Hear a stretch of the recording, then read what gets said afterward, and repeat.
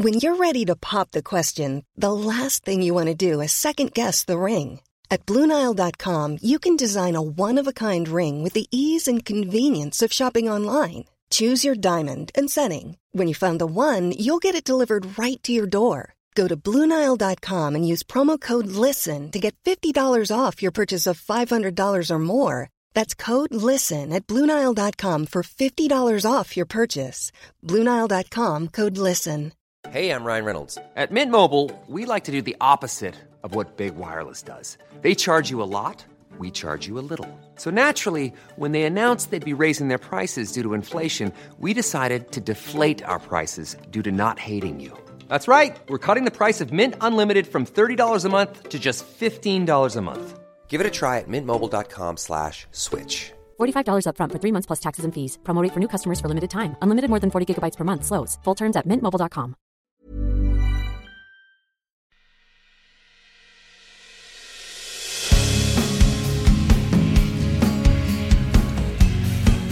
You're listening to A Little Bit Dusty, all sorts of yarns from the outback and the bush.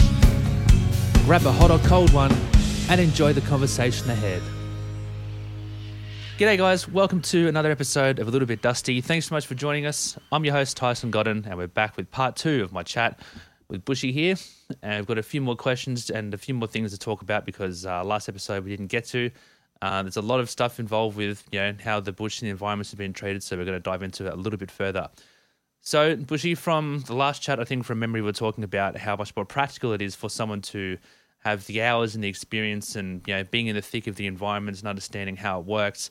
I would most definitely be getting my information of someone like that rather than someone who has done a degree and is wearing a suit, is on a 6-figure salary and pretty much bought their way into a position where they can try and dictate or tell other people about the environment. What kind of, during some of these treks and these places that you've gone to, what kind of challenges have you come across, and have there been kind of any close calls or scary moments or clashes with people within your work you've been doing?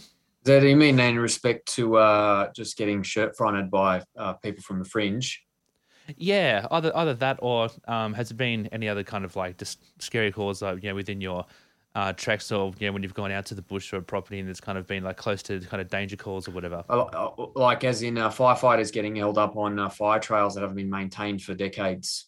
Yeah, there you go. Prime example. Yeah. Oh, yeah. You speak to any firefighter who's been responding to campaign fires or just any fire for that matter, going down a locked national park fire trail that hasn't been maintained for anything from years to decades, that have come across fallen trees across tracks, washed out trails. The stories are endless like that. You look at the past Royal Commission, 2003 Bushfires Royal Commission, look at the 2019-2020 Bushfire Royal Commission. You've got many, many instances of firefighters being held back by unmanaged fire trails and having to come across weird obstacles on fire trails which are supposed to be clear, having to turn around or finding very little ability to be able to turn around on a fire trail. It's endless. Yes. So that occurs quite a lot. Far out. That would almost seem impossible to turn a whole fire truck around, especially if it's only one direction. Or have there been any times where you've had to find an alternate route, like just on the fly, because you have to get to wherever the location is, no matter what? Yeah. Man, it must be quite an obstacle. People. Yeah. There's a lot of volunteers that you speak to that have had very similar experiences. You have a lot of volunteers that I also speak to that have said that the most recent example I can give, and this is the example I'll be giving to a park ranger, is we had control of the fire. We knew what to do. We were in the right time, right place, right conditions, and we were told not to do anything and not touch it. And the fire exploded and went completely out of our containment after we were told to knock off and not do anything about it.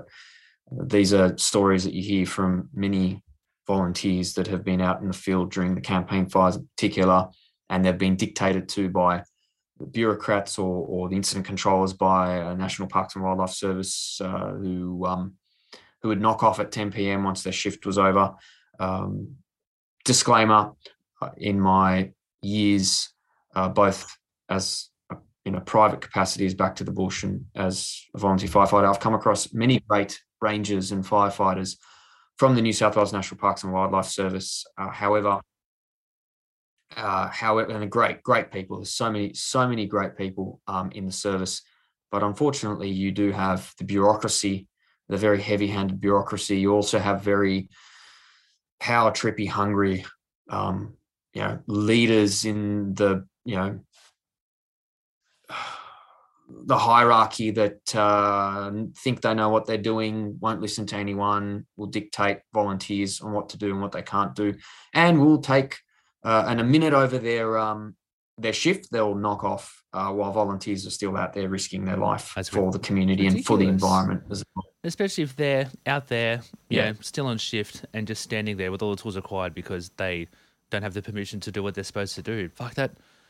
It's really starting to piss me off. That's insane. You can you can refer to my report in the Royal Commission, particularly when I spoke about how the Gospers mega fire spread to a 550,000 hectare fire, the single largest mega fire in the history of New South Wales, recent history. Of course, fires used to burn far greater areas before the arrival of the first fleet. Yeah. As we discussed in the previous video, but the Gospers mega fire was one example of earlier on the beginning of the season, while the brown stuff was hitting the fan up in the northern part of the state, and we knew those prevailing weather patterns will be flowing down to the central coast of New South Wales and the Blue Mountains. The National Parks and Wildlife Service allowed Gospers mega fire to turn into a mega fire from what was initially a lightning strike on Gospers Mountain or near Gospers Mountain that was burning about the size of a football field. However, their reasoning for allowing that fire to burn was for ecological purposes, full well knowing that the prevailing weather patterns that were occurring in the north, homes being lost, properties being lost, absolute catastrophic fire conditions in the north, were going to shift south in 2 weeks' time, all full well knowing that.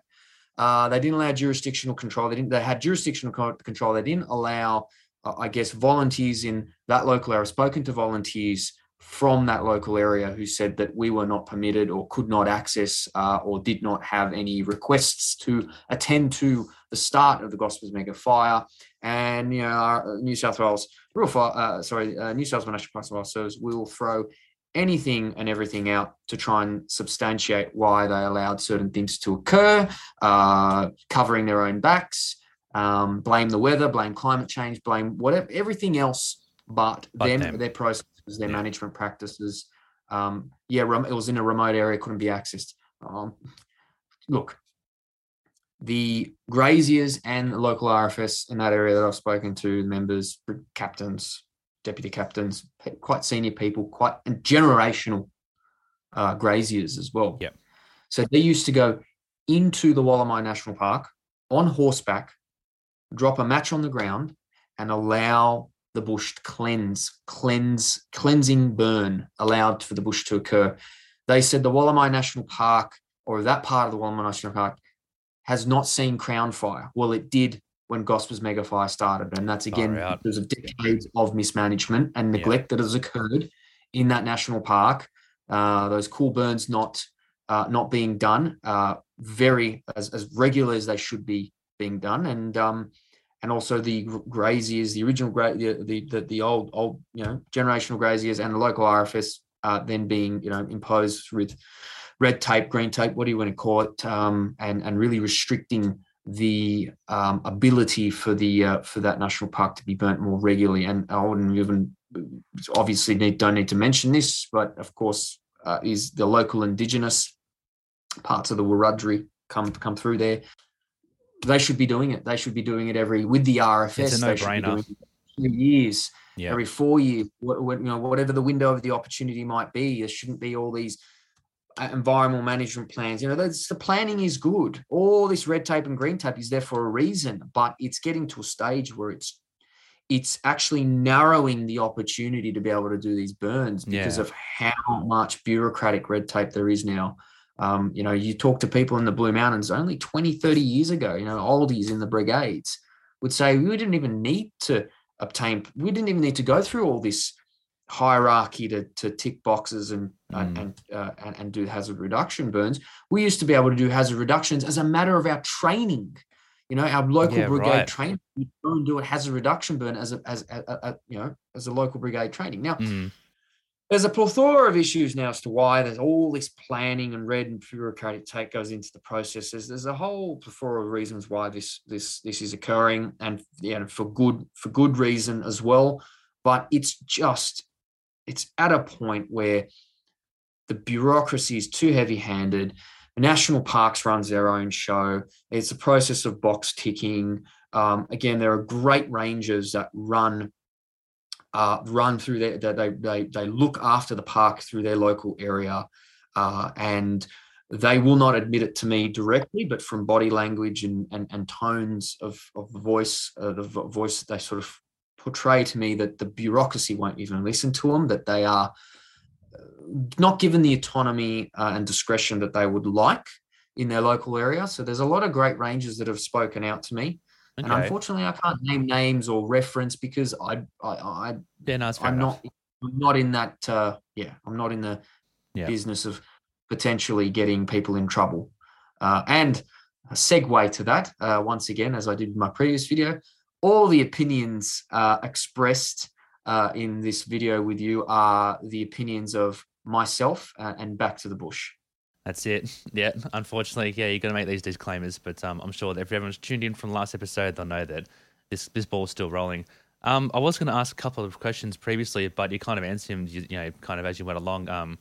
If people used to be able to do controlled burns for training, and if Indigenous people were able to lead or navigate those other controlled burns, I was going to ask, are they not able to because of the restrictions and the bureaucracies? But it sounds like, that all is in hand in this one ball amongst any other big heaps of different strings of complications. So, what a shame, especially very heartbreaking for the volunteer firefighters if they're out there wanting to give it a go, because I'm not a volunteer firefighter myself, but I can imagine there'd be a lot of adrenaline, excitement, duty of care, nervousness, fear, all sorts of things come into play. And if you're working that hard towards experience, to have it taken away from you because, someone in an office has finished their shift and is controlling who can be there and who can't, that's just rubbish. It's only one way to put it. It's just bloody rubbish. Yeah. Look, all of this is evidenced in countless reports and witness statements through all the royal commissions that we've had through the years. Unfortunately, it's still the same. Nothing's changed. I've written in my report to the Royal Commission of similar instances occurring like this, where you have a parks, I don't know what he was, a field officer or a ranger, or even I think he was a heavy-handed bureaucrat, because a ranger would not be as silly as this to tell a RFS bulldozer contractor to put all the big rocks, boulders and sticks back where he found them after he bulldozes a line or clears a fire trail that hasn't been maintained for decades through the national, while we have a bushfire raging towards us and we need to put in a line and a backburn against it. So there are instances, there are just dozens, if not hundreds of these instances that have been reported through all the royal commissions by volunteers, by property owners, by even bureaucrats, rangers, a whole host of credible, reputable witnesses to what was transpiring in 2003 bushfires, 2019 bushfires, all these different disasters.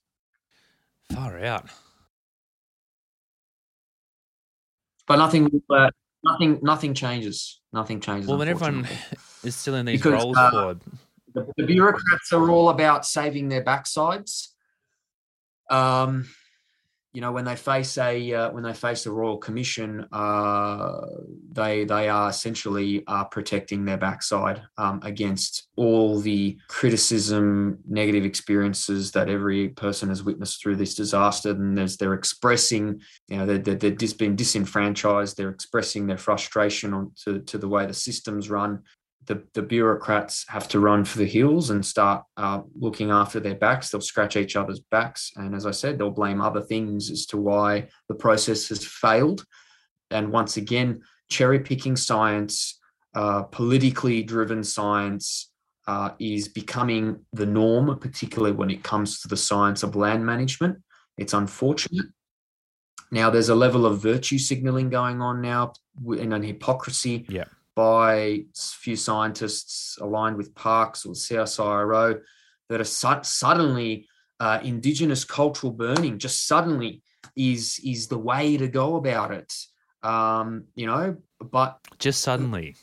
But this should have been done from decades ago. This process of and cool we've known burning, that decades ago as well, which that the Indigenous have been practicing for tens of thousands of years.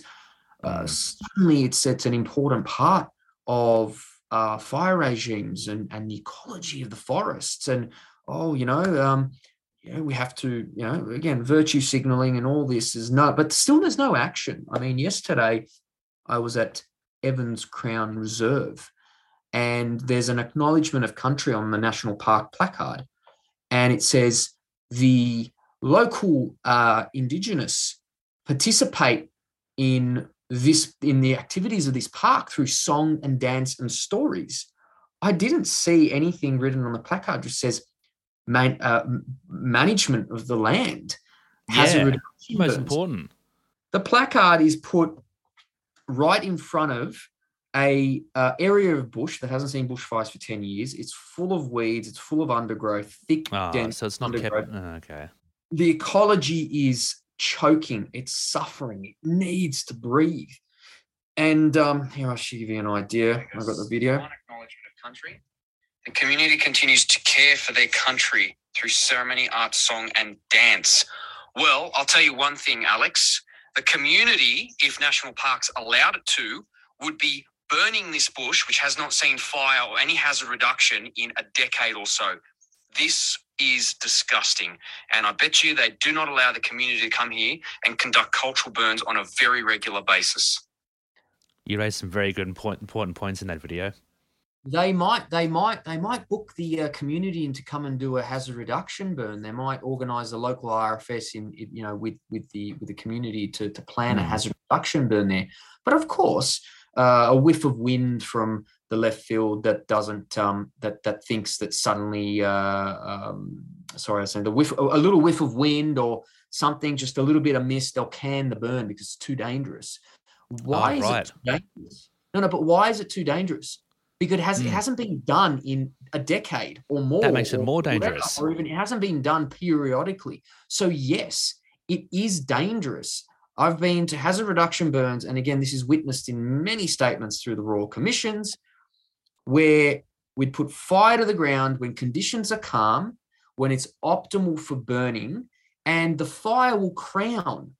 The fire hazard reduction burn should not really be crowning.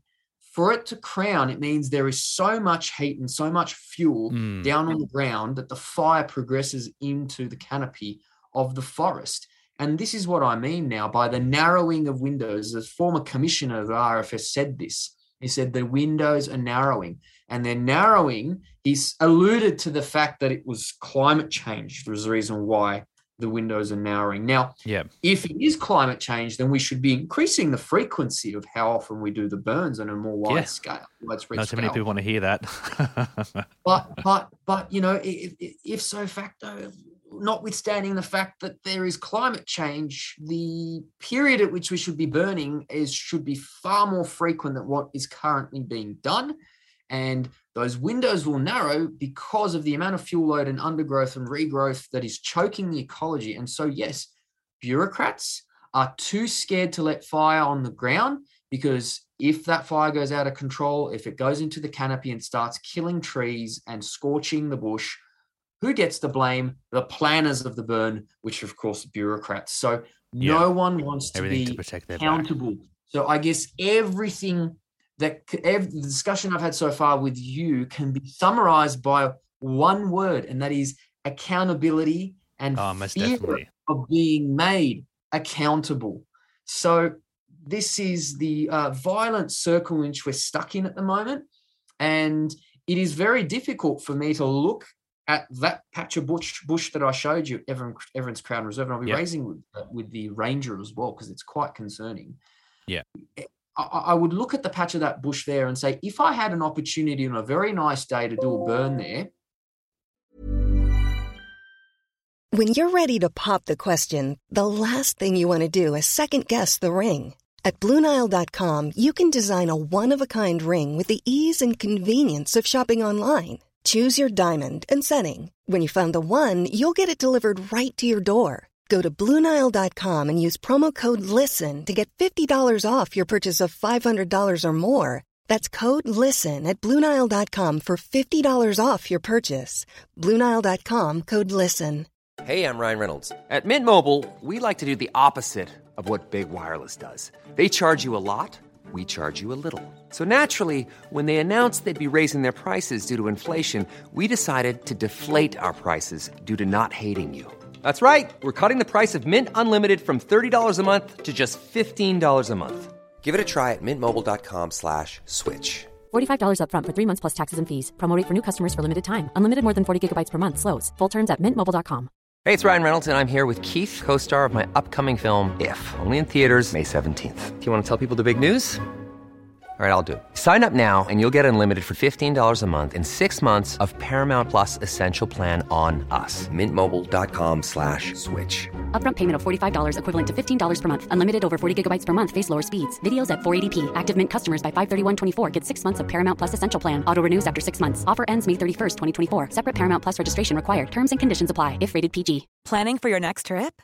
Elevate your travel style with Quince. Quince has all the jet-setting essentials you'll want for your next getaway, like European linen, premium luggage options, buttery soft Italian leather bags, and so much more. And is all priced at 50 to 80% less than similar brands.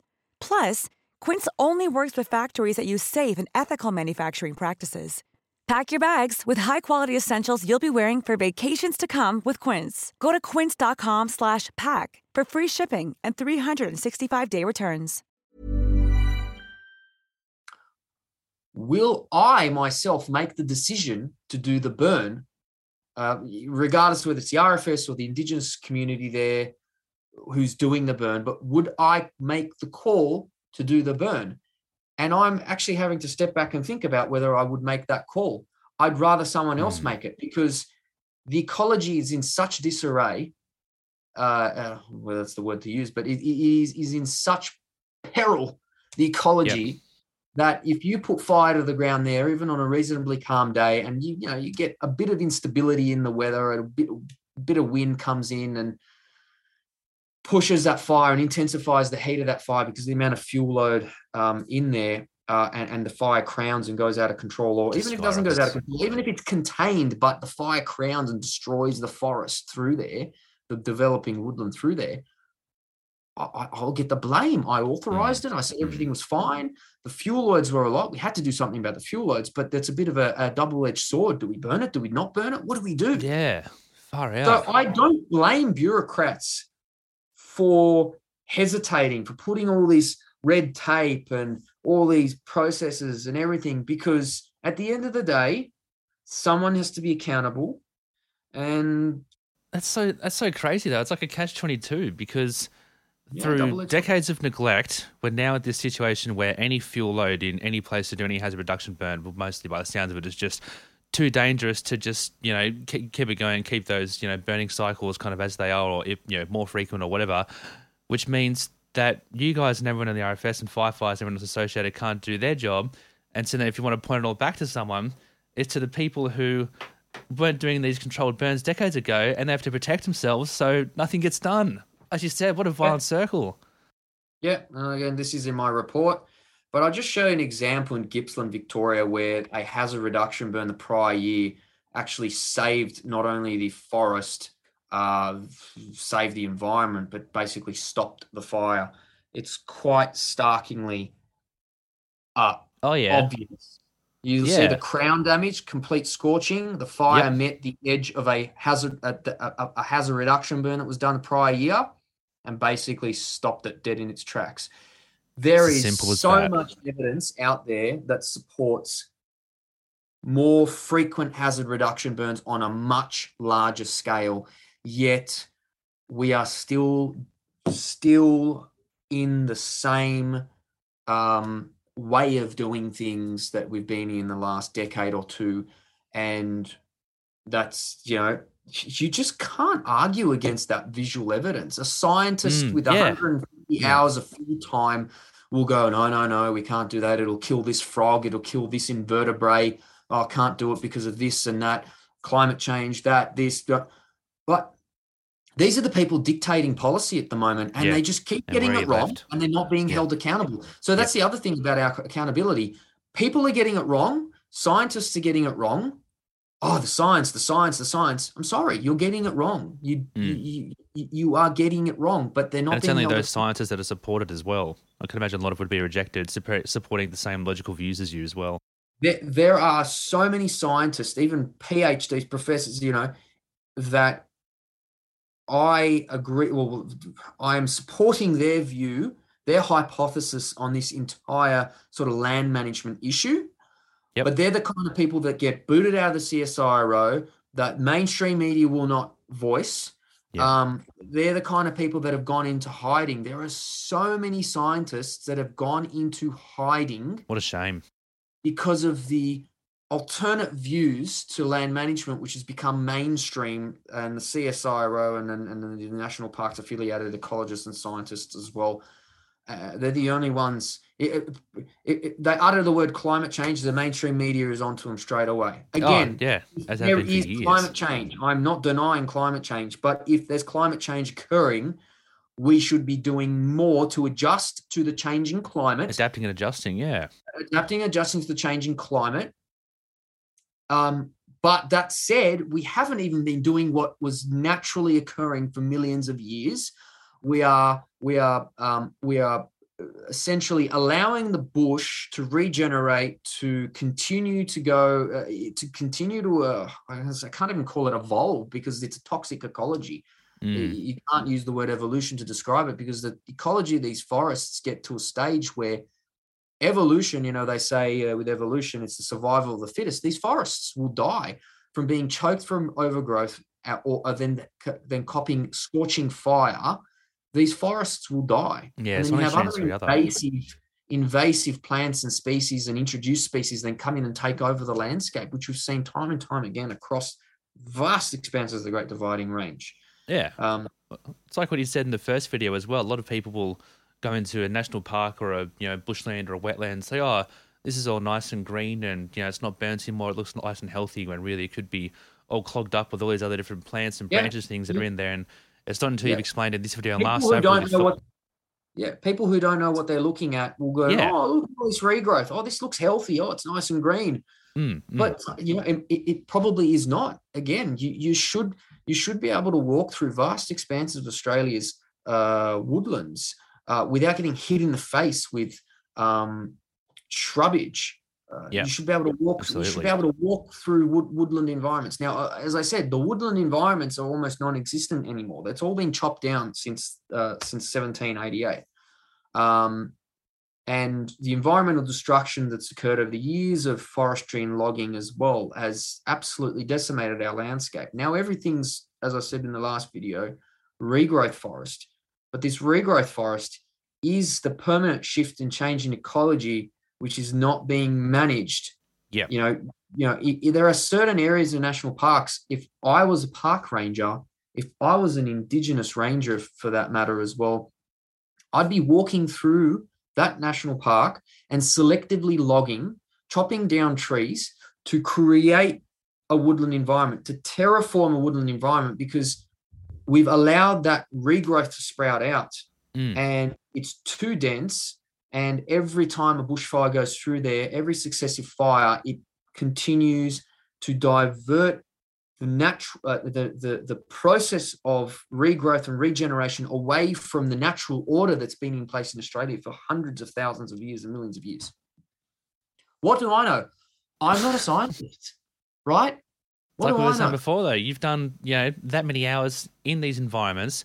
It's why I love watching all your stuff that you post on Instagram, like the report you got going on at the moment.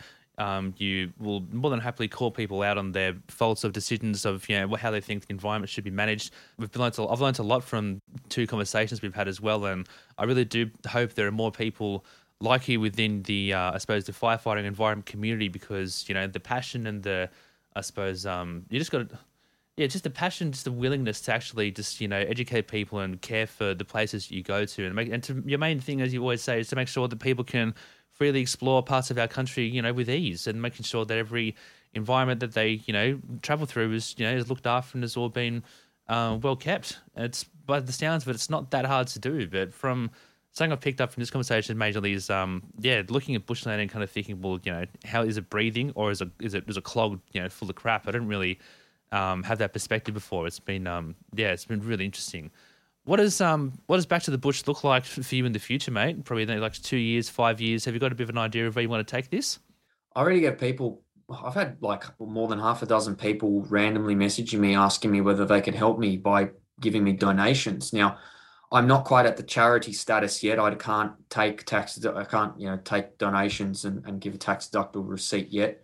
That is a little bit of time. I've got the structure and everything ready. I've got board members. I've got proudly, we've got the Indigenous Treaty Council on the board of Back to the Bush, represented I did see by that Alex recently. Lamar. Congratulations. Yeah. So, you know, Alex sees how Alex has been out with me multiple times. He's seen how I interact with country. He's seen how I interact with the bush.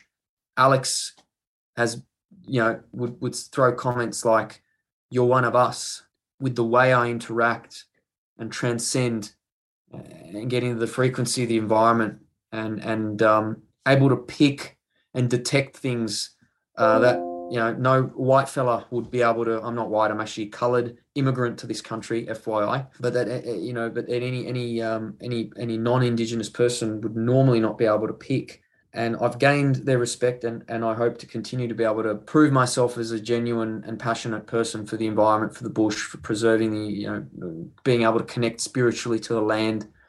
So having him on board and engaging the Indigenous community from a grassroots level, from getting strike teams of volunteers out to Indigenous communities to help them with whatever it is that they need assistance with. That's kind of where I want to grow it. But I do have to continue doing my day job to self-fund myself. And I don't know where Back to the Bush will be in 2 years' time. Some people from the fringe might come out and try and shut me down, and who knows, might if I don't have the support and backing and full mobilization of the masses behind me, it would be very easy for the fringe to come around and just snatch me off the radar and shut me down. I mean, there's been many tries and attempts for that to occur. I'm sure there have been. I am protected by the good spirits that you know preside over us, and I hope that I can continue to go from strength to strength with the support of the masses, the many, and Alex at the Treaty Council, who trusts me and I trust him. And it's really about putting that Indigenous voice back out, particularly with land management, assisting Indigenous communities on the ground, and not virtue signaling. You know, not ticking boxes, none of that hypocrisy. As you've probably noticed in my posts, anything I don't acknowledge, and there's no acknowledgement of country. There's none of that virtue signaling that occurs. There's none of that keyboard warrior stuff that goes on about Indigenous communities. Very important point. I respect the Indigenous custodians of the land, the true owners of this land, the original people. But I don't need to keep talking about it. I don't need to keep putting it out there. I don't need to keep putting this virtuous and that's all it is. Not too many people say that. Virtuous hype out when I am taking action on a grassroots level. It's about action, and it's not about words. Yes, absolutely. Yes, you know, acknowledgement of country, acknowledgement of Indigenous issues, keyboard warring about it is a nice thing, is a good thing to have for people to see that there are issues out there that need to be addressed. But then doing nothing about it it's the worst part. I think the worst part. And I'm out there on the ground trying to do something about it. And that's why I'm working closely with the Treaty Council on that one. Very good. Well, you're building community. You've got my vote. I hope to see more of you in the future and catch up with you in person as well. Bushy, this has been fantastic. Thank you very much for your time. Okay, mate. Take care.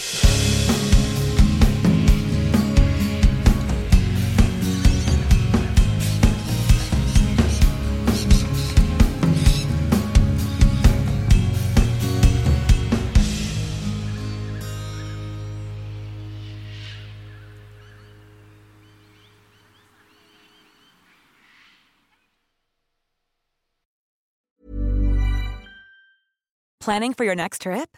Elevate your travel style with Quince. Quince has all the jet-setting essentials you'll want for your next getaway, like European linen, premium luggage options, buttery soft Italian leather bags, and so much more.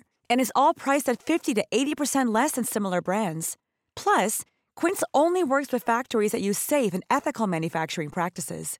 Pack your bags with high-quality essentials you'll be wearing for vacations to come with Quince. Go to quince.com/pack for free shipping and 365-day returns. Hey, folks, I'm Mark Maron from the WTF Podcast, and this episode is brought to you by Kleenex Ultra Soft Tissues, your ally to help tackle your allergy symptoms this season. I love the change of seasons, but nobody loves pollen and all those other things floating in the air that make you sneeze during this nice weather. Kleenex Ultra Soft Tissues are hypoallergenic and allergist approved, so fight back against watery eyes and runny noses without worrying about irritating your skin. For this allergy season, grab Kleenex and face allergies head on. Imagine the softest sheets you've ever felt. Now imagine them getting even softer over time. That's what you'll feel with Boll & Branch's organic cotton sheets. In a recent customer survey, 96% replied that Boll & Branch sheets get softer with every wash. Start getting your best night's sleep in these sheets that get softer and softer for years to come. Try their sheets with a 30-night guarantee. Plus, get 15% off your first order at bollandbranch.com. Code BUTTERY. Exclusions apply. See site for details.